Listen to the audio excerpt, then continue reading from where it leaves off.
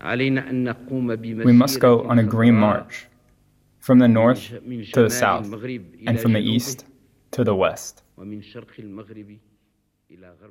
In Rabat, two students with French-accented Arabic acted out a storied episode in national history, the 1975 march of hundreds of thousands of citizens to reclaim the Western Sahara from Spain.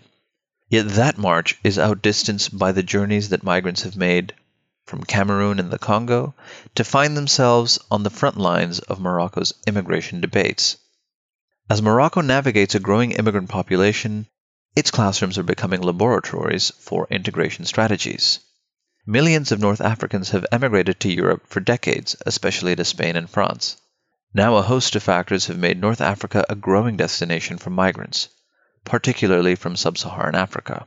Morocco has gone furthest to integrate newcomers. It is looking to the education system to weave them into social and economic life. As the governments prepared to regularize the status of 25,000 mainly sub-Saharan migrants in 2014, it opened public schools to their children. Officials counted 12,000 students enrolled in the 2019-2020 school year. With a Moroccan school population in the millions, the African migrants remain a small minority.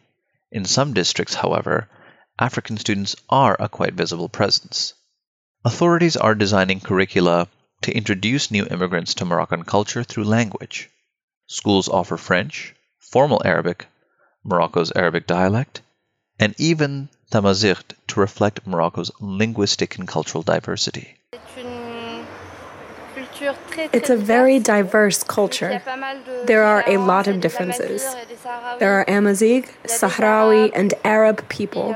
There are some foreigners who have lived in Morocco for a long time.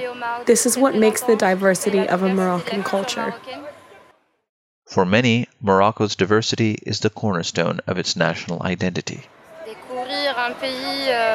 Discover a country which is very attached to its identity, but which is also open to the world and in transition. Educating immigrant children reminds some Moroccans of the ways in which many of their compatriots remained isolated generations after arriving in Europe. An active debate is underway for how to learn the lessons of Moroccan emigrants in Europe when teaching lessons to young African immigrants in Morocco.